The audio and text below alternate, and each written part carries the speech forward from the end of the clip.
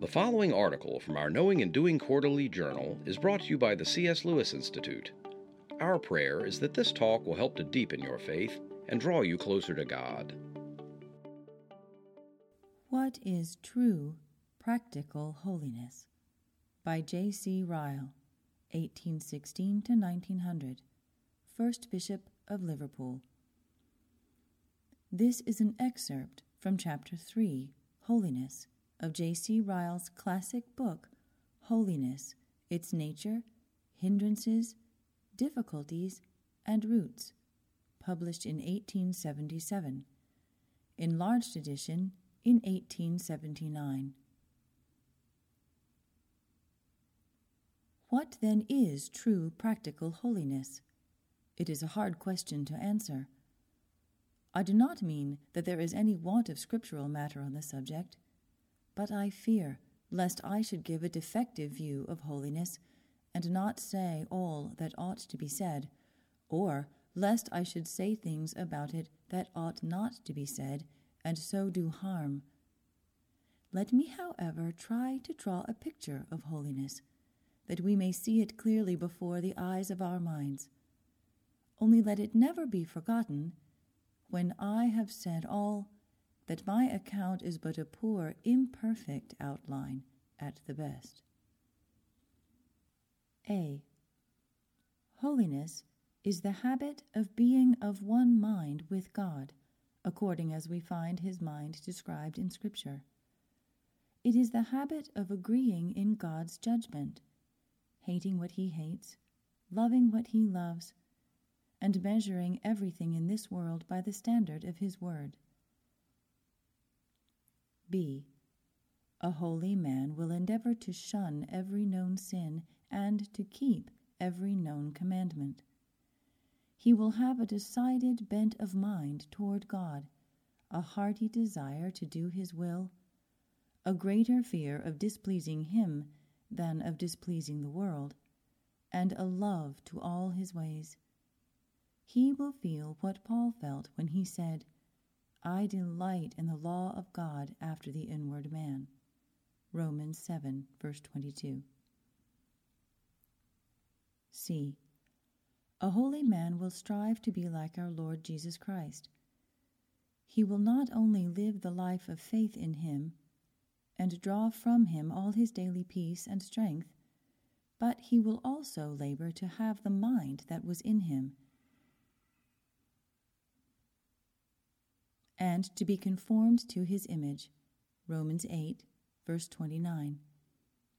It will be his aim to bear with and forgive others, even as Christ forgave us, to be unselfish, even as Christ pleased not himself, to walk in love, even as Christ loved us, to be lowly minded and humble. He will remember that Christ was a faithful witness for the truth, that he came not to do his own will, that it was his meat and drink to do his Father's will. He will lay to heart the saying of John, He that saith he abideth in Christ ought himself also so to walk, even as he walked. 1 John 2, verse 6. D. A holy man will follow after meekness, long-suffering, gentleness, patience, kind tempers, government of his tongue. He will bear much, forbear much, overlook much, and be slow to talk of standing on his rights. E. A holy man will follow after temperance and self-denial. He will labor to mortify the desires of his body, to crucify his flesh with his affections and lusts, to curb his passions, to restrain his carnal inclinations, lest at any time they break loose. Luke 21:34 and 1 Corinthians 9, verse 27. F. A holy man will follow after charity and brotherly kindness. He will endeavor to observe the golden rule of doing as he would have men do to him, and speaking as he would have men speak to him.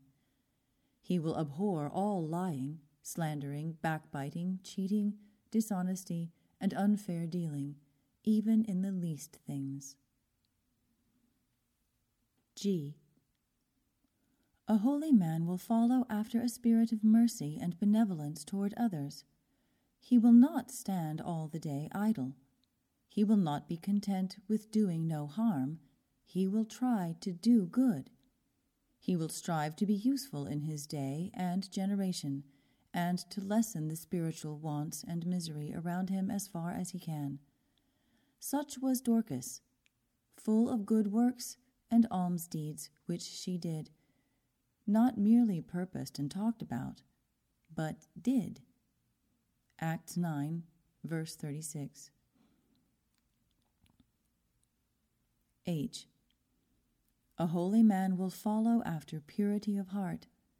He will dread all filthiness and uncleanness of spirit, and seek to avoid all things that might draw him into it. He knows his own heart is like tinder, and will diligently keep clear of the sparks of temptation. I.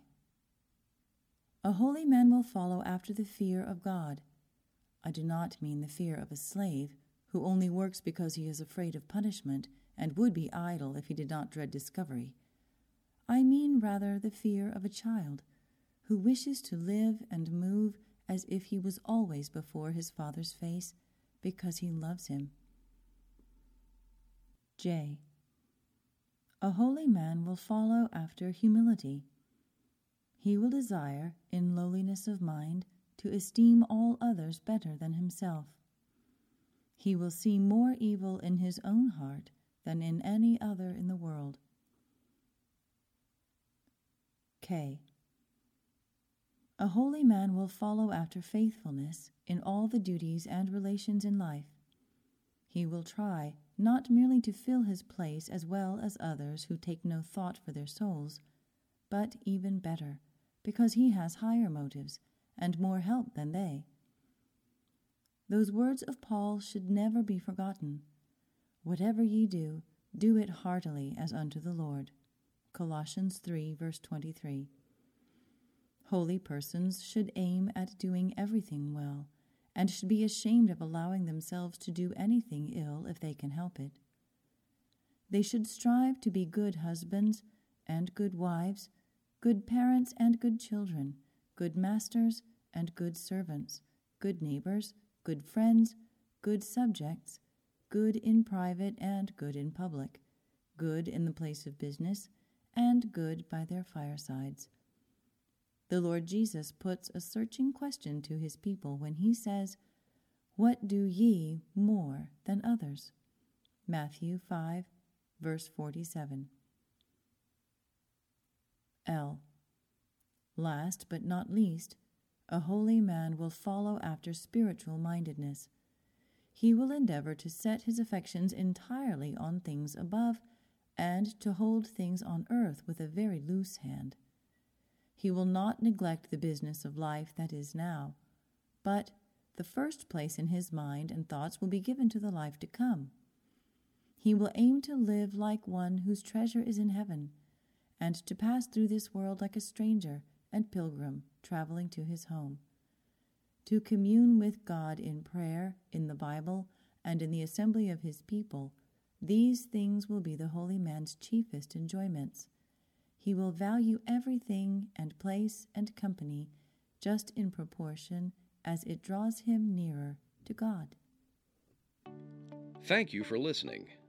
The C.S. Lewis Institute endeavors to develop disciples who will articulate, defend, and live their faith in Christ in personal and public life. This takes the form of discipleship programs, area-wide conferences and seminars, pastor fellowships, and resources in print and on the web. For more information about the C.S. Lewis Institute, or to support this ministry, please visit our website at www.cslewisinstitute.org.